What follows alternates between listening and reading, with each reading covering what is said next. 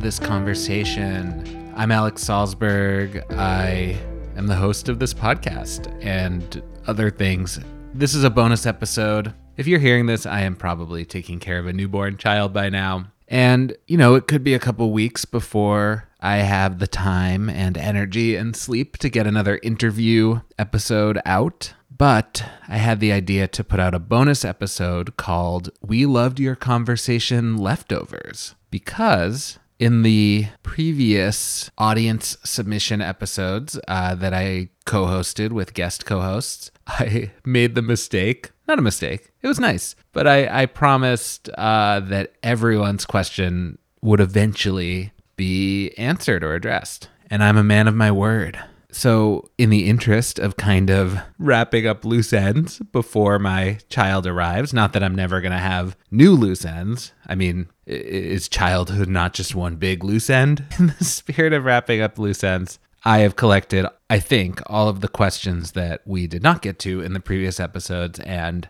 I'm going to address them as best I can, and hopefully it will still be enjoyable and or informative and or inspiring without the slumber party energy of having a guest co-host. So here we go. We loved your conversation leftovers. I mean, it's nighttime. It's like really quiet here. I'm renting an office near my house and no one's here. So an alternate title could be We Love Your Conversation Nights. Okay. So these are in no particular order and I haven't looked at these in a while. So here we go. So a confused crystal submitted this to the what they're going through category. I've been in limbo since quarantine on whether I'd prefer my art to be a profession or a hobby. Quarantine forced me to realize I had been using, quote unquote, the grind to avoid moving forward with my mental health. Now, without the association of mental avoidance to make art, I find myself lacking the same urge that I used to. Technically a good thing, but I feel like I lost some of that creative drive, and I'm trying to find a new, more sustainable creative emotion. So far, joy and happiness creates art at a more relaxed pace than anxiety and anger. A confused crystal.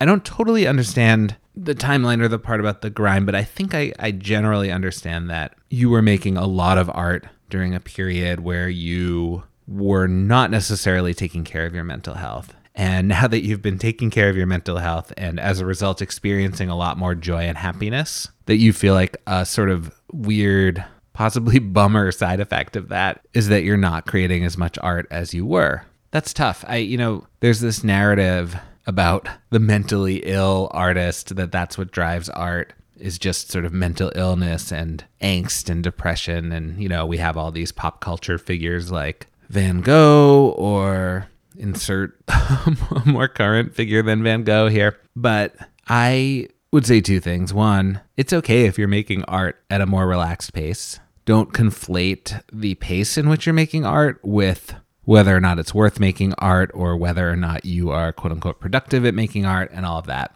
And two, I think these things come in waves. I think you will have another fertile period of creating art and it will potentially be a result out of all the work you've done on your mental health. I used to also feel like I needed to be a little bit broken to create all the art that I wanted to create. And I've learned through doing lots of work on myself that A, never totally fixes you. So you'll always have some anxiety and anger or whatever you're going through to draw upon. But what it does do is it makes those things take so much less energy. So there will be periods when you can still feel art with all of the emotions, the entire rainbow of emotions that you feel. But the negative emotions won't drain all your energy and you'll actually be able to create more art than ever before. I hope that makes sense. As for whether your art should be your profession or your hobby, that's a very personal thing. I think I mentioned this on another episode, but when art becomes your profession, when your hobby becomes your profession, it's really a trade-off. You really get to do it so much more,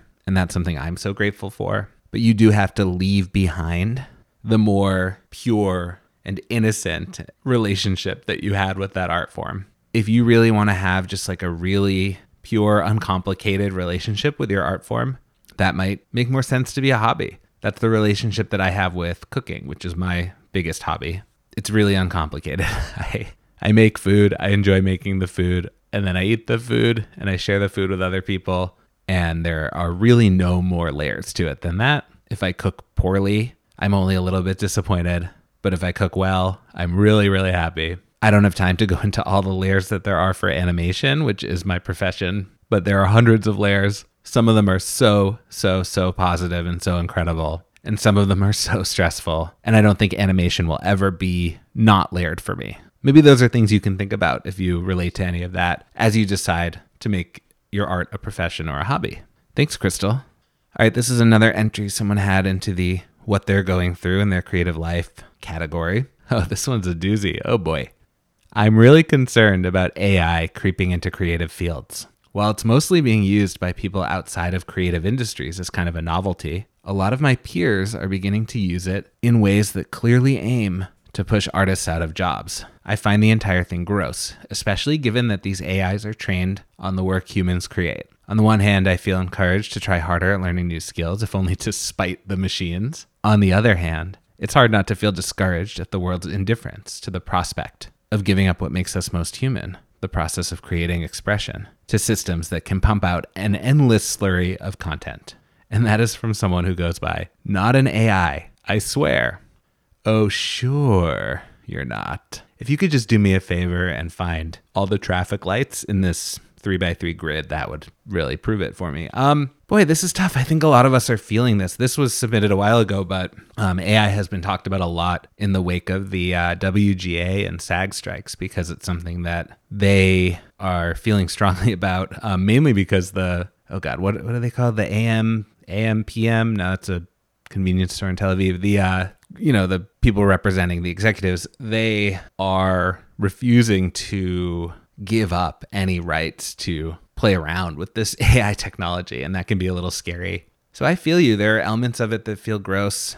I just have this general feeling of dread that sometimes happens when there is a new technology that's going to change things a lot. A few things I try to tell myself when I'm worried about this. One, I think that in 20 years, there will be really crazy, horrible, regretful things that happen because of AI, and really interesting, cool, new, helpful things that happen because of AI. I hope it's more of the second one, but there can be a lot of greed around these things, so maybe it'll be more of the first. Either way, I think all of those things in 20 years are going to be very different than the things we are worried about right now. That said, in the moment, I think a lot of us creative people are feeling this weird sense of doom and gloom because the people who will always want to find shortcuts and ways to cut creative people out of the equation, or at least I think people want to work with creative people, but there's a lot of people who prioritize even more so not wanting to pay creative people. They are going to always be the first ones to jump on stuff like this, right? I saw an ad the other day. This is real. They were looking for a quote unquote AI cartoonist. They basically used that phrase as if they could magically will that into existence, as if that already existed. And upon reading the job posting, what they were actually just looking for was a cartoonist who was willing to use AI somehow magically. This person writing the job posting obviously didn't understand how to create cartoons more quickly. And they use the word quickly over and over again. And quickly translates to, I don't want to pay what a normal cartoonist would pay. So I'd rather pay a cartoonist who will do half the work and let the computer do the other half of the work. It's a little scary out there.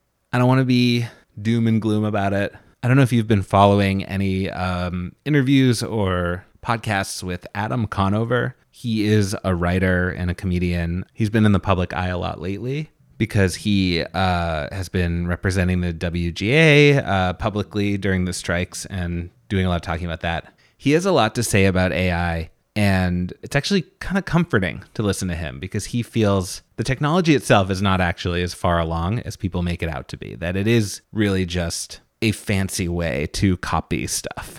So anyway, maybe listening to him would help you feel better. This person, not an AI, I swear. They also submitted to the advice part of We Love Your Conversation, how to best discuss the topic of AI with others in my industry in a constructive manner without coming off as preachy. I think it is important to make sure that you are not turning AI itself, the new emerging technology itself, into a moral issue. So that doesn't mean that you can't point out when AI is being used in a way that you feel is unethical. But try to be open-minded to other people talking about AI and their perspectives on it without ascribing a morality to people who maybe are excited about the technology, or people who maybe don't understand the technology the same way you do, or who don't have the same fears about it. I think you should definitely express what you feel is unethical. For instance, you can make it very clear that your perspective is that you don't want, industries to use AI models that steal from artists' content, or you don't want people to use them to underpay people or whatever, right? I would agree with both of those things. But I think what starts to happen, and I hate to say that it happens more online, but it does. People are really quick to ascribe a morality to just a whole thing. And then that's when the conversations aren't constructive anymore. So I hope that makes sense. Okay, another one, maybe kind of in the same vein. An animator writes in the what they're going through section, I'm frustrated that company mergers, tax savings, and restructuring are crushing productions of meaningful and deep stories. We talk about an industry that is thriving and open to new ideas, but seeing the amount of monopolies growing as a result makes me feel discouraged and sometimes helpless as a small creator looking to grow, especially after seeing so many layoffs at said companies. I want to tell impactful stories, but sometimes I feel like it will never happen without having a ton of money behind it, and even then, it's not guaranteed to finish. An animator. Oh boy, that's heavy. I'm guessing you are in the animation industry. Oh yeah, an animator. That makes sense. That's a good. I like that. I think we've had you before on our pod. Whew. Yeah. I mean, I guess this section, the going through section, is not necessarily where I'm supposed to give any advice. Just sort of want to be here with you and hear what you're going through, because probably other people are going through it. I definitely really relate to letting the macro stuff going on in art, in animation, in my industry, in entertainment, kind of get me down about the day-to-day work that I'm doing, because sometimes our day-to-day work has these cool far-off goals in mind. Maybe you want to make a animated show or something, right? And if you start to feel like that goal is less and less possible, it can be hard to motivate ourselves. I think this actually really relates to what Not an AI, I Swear, is going through, right? It's these big macro issues. And then we're trying to also just make our stuff day to day. So I feel you. When I was in college, I really, really wanted to be a 2D animator. I'd grown up watching cartoon animation. I was inspired by the whole history of all the Disney and then all those 90s Saturday morning cartoons and Nickelodeon and Cartoon Network. And that was my dream, to work in that world. I loved drawing. And when I got to college, which was in 2004, that was right around when Pixar was becoming really popular, and DreamWorks as well. And I loved the movies by both of those studios. But because those movies were doing really well, there was just lots of talk by companies and then by the industry as a whole, by executives. There was lots of talk about the death of 2D animation. Disney even sort of shuttered the doors of their 2D animation studio for a while. A lot of 2D animators that I admired started moving into 3D. And again, I love the art form of 3D animation, but it was not what I wanted to do. And I took a couple 3D animation classes because I felt like I had to, and not for me. And that's okay. That was depressing, but I stuck with 2D animation, and not only has 2D animation returned, maybe not in feature animation, but there are a lot of 2D animated television shows and a lot of 2D animated advertisements, and the internet really saw a rise in 2D animation. And then there's also still 2D animated games, motion graphics, all this stuff, right? It came back. So that's not to say that all these things you're worried about aren't real. They're very real, and I understand how they can get you down. But just remember that there are waves. And I think if you are someone who is really dedicated to telling impactful stories, you will get to do that at some point. You just have to focus on the day-to-day, focus on telling stories, and focus on the core of what you want to do. Because yes, maybe you won't get to tell impactful stories in the same way that you expected to. I'm not doing 2D animation on a feature for Disney, but I am doing 2D animation almost every day. And I hope you get to tell impactful stories almost every day too, if that's what you want to do. Okay, this is one that someone submitted for advice. I'm experiencing a bit of artistic self-doubt / writer's block. I've started several projects, but lost confidence in the middle. Any suggestions as to how to overcome this? And I love your sign-off name, Sir Overthinketh. I am honored to be in the presence of Sir Overthinketh. I bow to you, for you are me.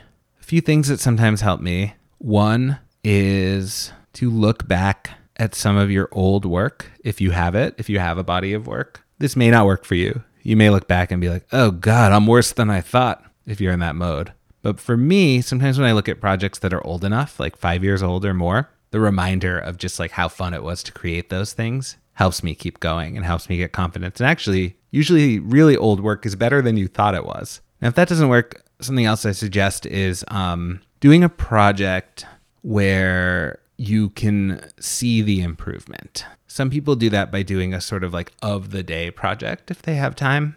I have been feeling really confident right now because I've been doing this podcast for a year and putting out an episode every 2 weeks, and I can really see myself improving at that art form. You're going to have to tailor this to how much time you actually have to spend on art. Maybe it's just like a doodle every day. Maybe it's just, if you're a writer, maybe it's just a page every day.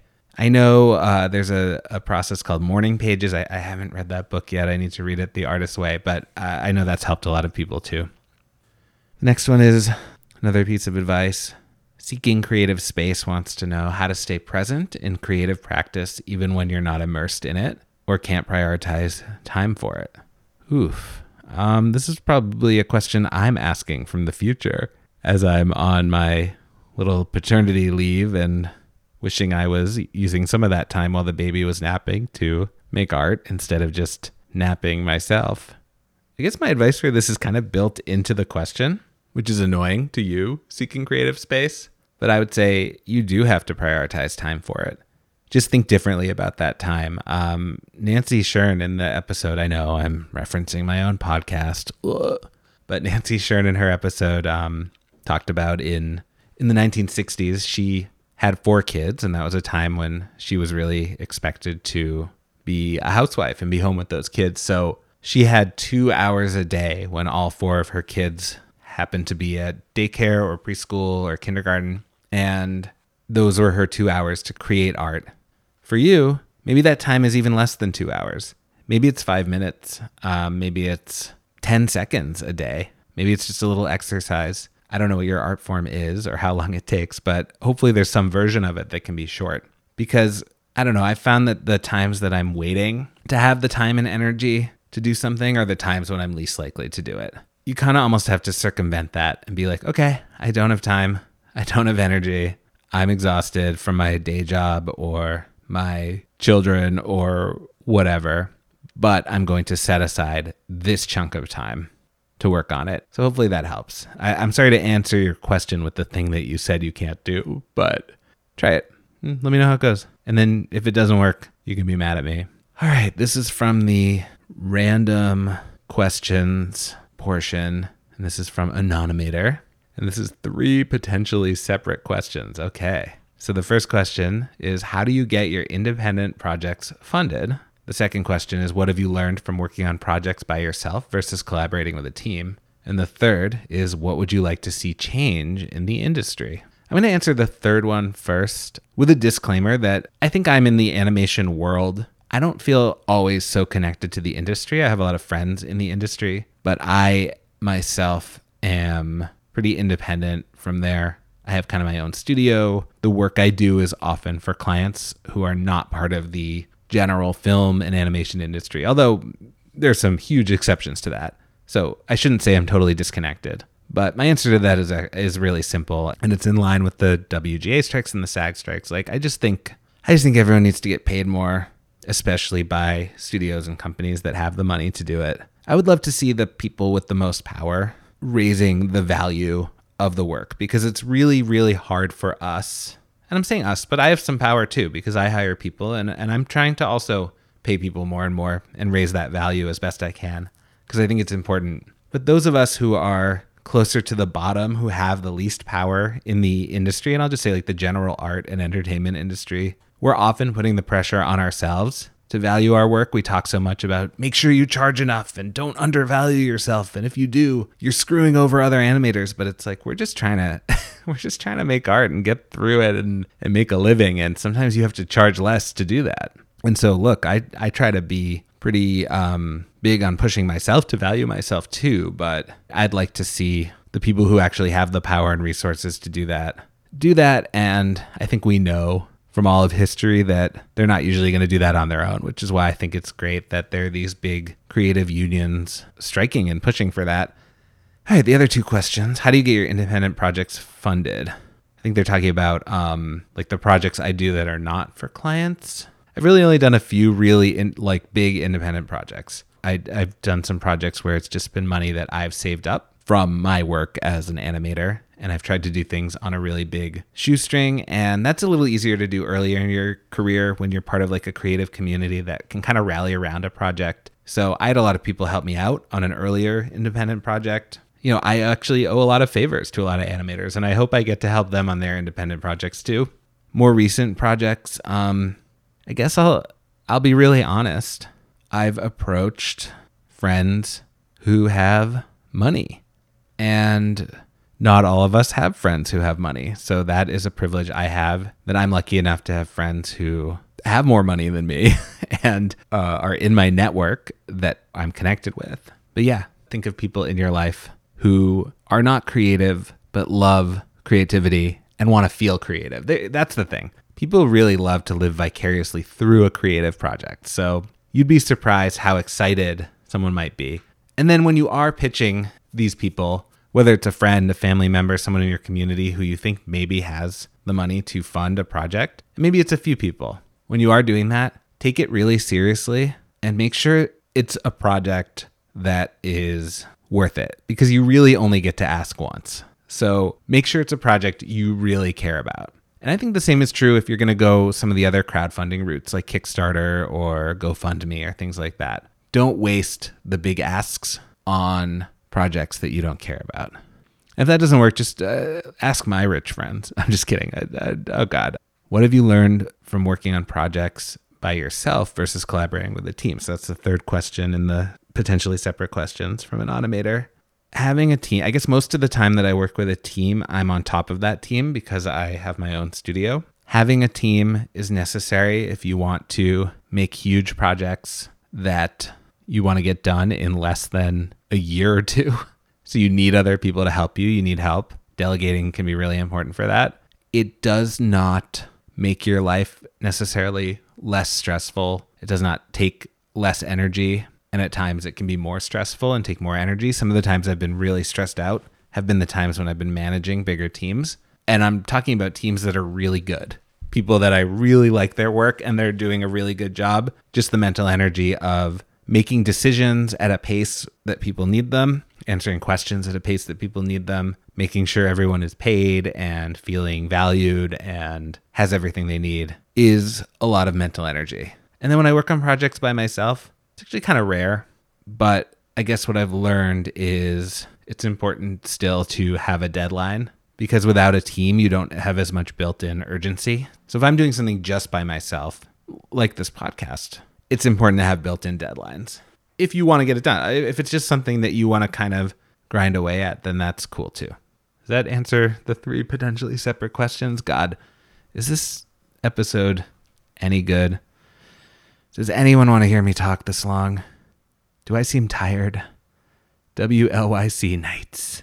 By the time you're hearing this, I'm even more tired and a zombie probably, but probably also hopefully enjoying having a baby. Okay. Stressed in Quincy writes, for random questions, what's one of your favorite go-to things to do for yourself when you're feeling burnt out? I don't have a deep answer to this. I just like to have kind of a nap day. Kind of a blow-off day, kind of a cozy day. The last time I really had any like major hangovers was college, or maybe right after. I always secretly kind of liked hangovers, not the nausea or headaches, but I liked the excuse, like the day after a party or a big night out. I liked the excuse to just like blow off the day. I liked that it was socially acceptable at that time in my life, at least in the circle I was in the apartment I lived in, for us all to just like curl up on the couch with little blankies and eat greasy food and nap on and off all day and watch movies. Turns out you can just do that without binge drinking the night before. And so really my favorite thing these days when I'm feeling burnt out is to kind of just have a hangover style day. I did it the other day and I found that the next day I feel pretty recharged after. So I'm really just describing sleep and rest, but I try to like really indulge in the coziness of it. Not an AI, I swear. Welcome back. has a great random question. How to best kill a sentient robot? Huh. I mean, this begs a different question, which is if the robot is truly sentient, then the question isn't how to kill the robot. I mean, I'm sure there's any number of ways. Drowning, for sure. I mean, that has certainly killed some of my iPhones. The question is how to live with yourself after killing a sentient robot, knowing that you killed a sentient being. And I don't know the answer to that, so I'm probably never going to kill a robot. But good luck. Okay. Wildchild Taterbug writes, this is a deep one, Wildchild. I'm curious if, as a working artist, you are able to discern when and how you're creating for a client and income, and when you're creating for self and joy, and how often that can meld, and how important or not important it is to consciously separate the two. It's kind of not that important to me. I really like doing client work, and I've also worked really intentionally to build a base of clients and a business that brings me a high percentage, not all of it, but a high percentage of really creative client work that is really tailored to my skills and my sensibilities. So it's pretty melded for me. I try to bring a lot of myself into my client work. I try to bring a lot of joy in my client work. And that said, sometimes when you do get to do things just for yourself, without any gatekeepers, without any clients, it can feel especially joyful. But I think that answers your question. But yeah, they're pretty melded for me in a way that's really positive. And I'm really grateful for that. And I encourage anyone who does a lot of client work to, I know it can be sometimes annoying to put so much of yourself and so much of your energy and your soul into something that you may not even own, but it feels really good if they're paying you well. Jesse S., aka Busy in Birmingham, has an advice question. How to best record and share creative output that is made slowly over the course of years, of nights and weekends, and how to best pick it up after potentially weeks or months away. I'm not good at the recording and sharing part. When I'm in a project, I tend to be really bad at recording it in a way that makes it shareable. I'm bad at sharing on social media. I'm bad at posting behind the scenes content. I'm bad at posting previews and works in progress. I'm just not good about that. I'm not saying I don't want to be good about it, but I don't know if I have good advice for that. I apologize. In terms of picking it up after weeks or months away, it's kind of the same as all that advice. Like, you just have to put aside time.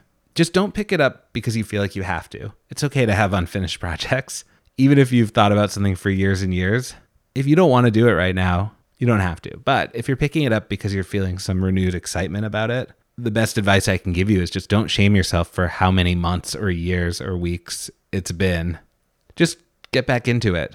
Nobody else knows how old this idea is or how long it's been. I mean, unless you've told people, but they're your friends, so they love you. WLYC Nights. Oh, Wild Child, this is another deep one. What do you consider art? What do you consider creating? I love hearing various folks' definitions of this. Wow, Taterbug. It's too late for this. It's actually only 8 o'clock. I'm just really tired. That bodes well for for having a baby soon. I mean, my definition of art is really broad. I think something being an art form has more to do with like how someone approaches it than like what it is. So teaching, for instance, I approach teaching like an art form in the way that I try to bring the same creative energy to it and innovation and all the things that I would bring to other kinds of art, whereas other people might treat teaching in a different way. Creating, I think, is really broad. I think we're all creating. Yeah, I guess I have broad definitions of both. I have broad definitions of who is creative. And this podcast, right, is about creative people. And you can tell if you go back in the archives, like I've had scientists on here. So does that answer your question, Taterbug? What is art? How do I answer that? Oh my God. Okay.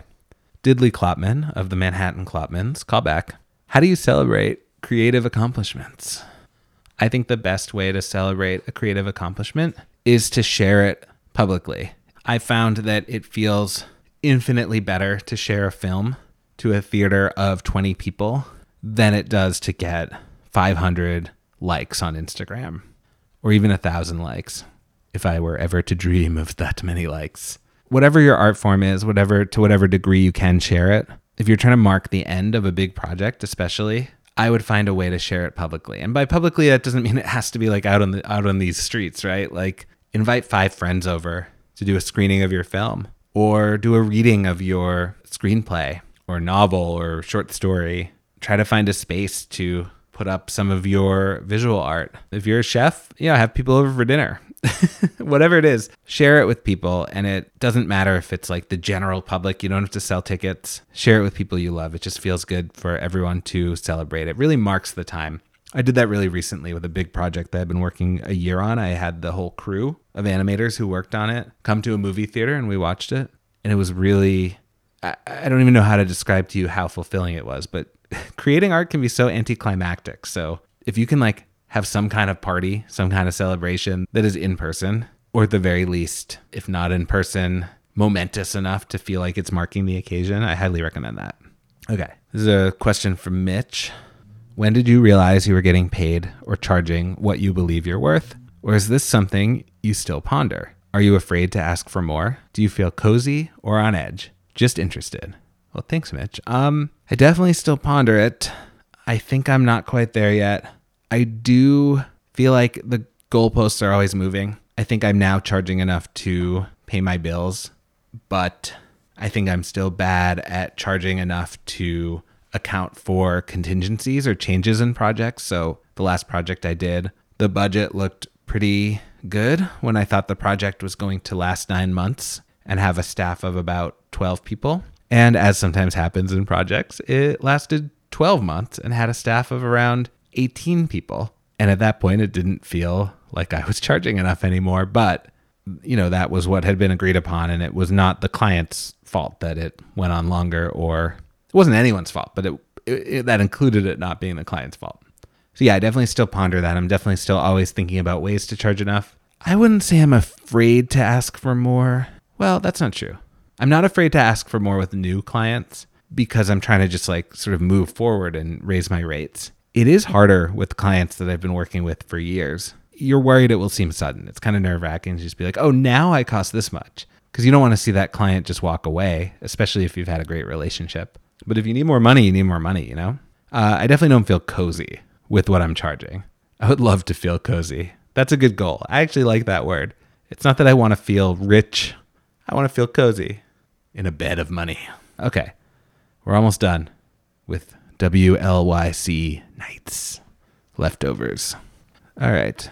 It's another, I guess it's either advice or a random question, but how to keep art as a form of self-expression when capitalism has turned it into a stressor. That's burnout, baby, winky face. And then a similar question from Jesse S., busy in Birmingham, is any recommendations on finding space for personal projects amidst the existential dread of life in 2022? Oh, well, it's now 2023. But, everything got better, right, guys? So no dread. Everything's much better. Yeah, I guess burnout, baby is maybe more hinting at that profession versus hobby thing, right? Or maybe it's just the general side effects of living under capitalism, which some of the negatives include a lot of existential dread, as Jesse S., aka Busy in Birmingham, hinted at.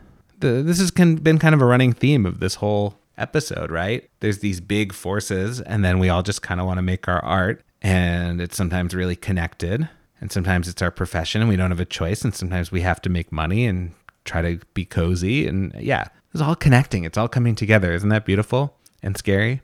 The only thing I can think of right now is really just put yourself into your work no matter what.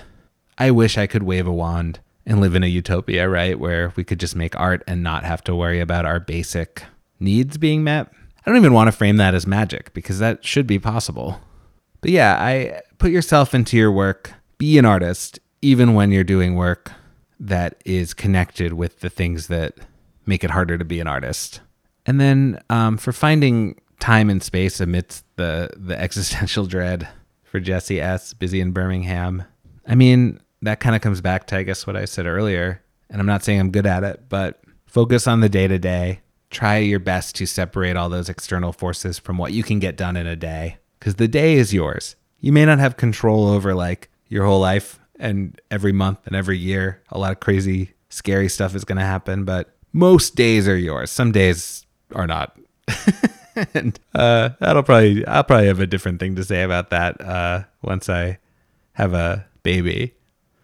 But as of now, as of recording this, most days are yours. Okay, 2 more questions.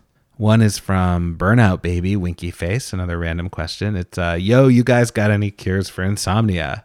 Okay, I'm guessing Burnout Baby wrote that at 3 a.m. I can't speak to medical insomnia. That's like a real thing. I bet there's some extreme versions of that people go through. I have nothing to say to that. If you're talking about times when you just like can't sleep, or you're up in the middle of the night, or you're trying to fall back asleep, the annoying thing I've learned is that the phone is bad. And I love going to sleep by looking at TikTok or Instagram or texting my friends who live in other countries and are awake, or going down weird internet rabbit holes. Not the bad kind that radicalize me. I just mean like interesting stuff. That's all fun, but like if you cannot look at your phone the moment you wake up, you have a much better chance of falling back asleep. But it's probably too late because you probably wrote this question on your phone. The other thing is also kind of stupid, but just play the alphabet game. Come up with a category: animals, bands, whatever.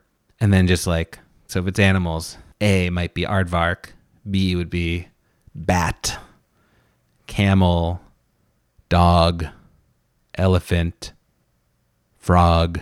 You guys are maybe worried I'm going to go through the whole alphabet right now. I'll stop. But you will find that if you do that in the middle of the night, often you will not make it past M before falling back asleep. And then the last thing is just like, I don't know, get out of bed, go do something else. The worst thing to do is just lie in bed being really mad that you're not asleep. And just know you'll be okay. You might be tired the next day, but you'll be okay. And I'm going to return to this question when I am stressed about how little sleep I'm getting with a child. Is it annoying that I keep mentioning having a baby? I hope I don't turn into one of those parents who's like, you say goodbye to sleep when you have a kid. That's all. That's the headline. But maybe I will. We'll see. You can stop listening if I become that guy. Last question. I think it's a good one to end on, actually. That's nice. A confused Crystal. We're back around to Crystal, who had the first question. What are some positive emotions that fuel your artwork? I don't know if these are all emotions, but I'm just going to list the things that come to mind. Playfulness, belly laughter, curiosity, inner child, weirdness, darkness. I guess that's maybe not positive, but it is to me. I think darkness can help us process things in a positive way. Enjoy. Okay, let's end it there. Thank you for listening to We Love Your Conversation Leftovers, aka WLYC Nights. The podcast will return at some point in the near future with more interviews and guests, so if this was too much me in your ears, we'll tone it down soon. But I feel good, I feel absolved that I got through all your questions, so that next time, when I have a guest co-host again for one of these, we can start with a whole new crop of questions. So thank you for listening. Theme music is by Typist, which is my brother Adam's solo project. He also often helps mix these episodes and get them to your ears, although the bonus episodes are all on me. So if this doesn't sound as good, my apologies. Rate, review, do all those things. You can listen to the other We Love Your Conversation episodes if you want to keep the vibes going. And actually, they're a lot more fun because other people are involved. That's all. Thanks for listening to me. Bonus episodes don't have to be as good, right?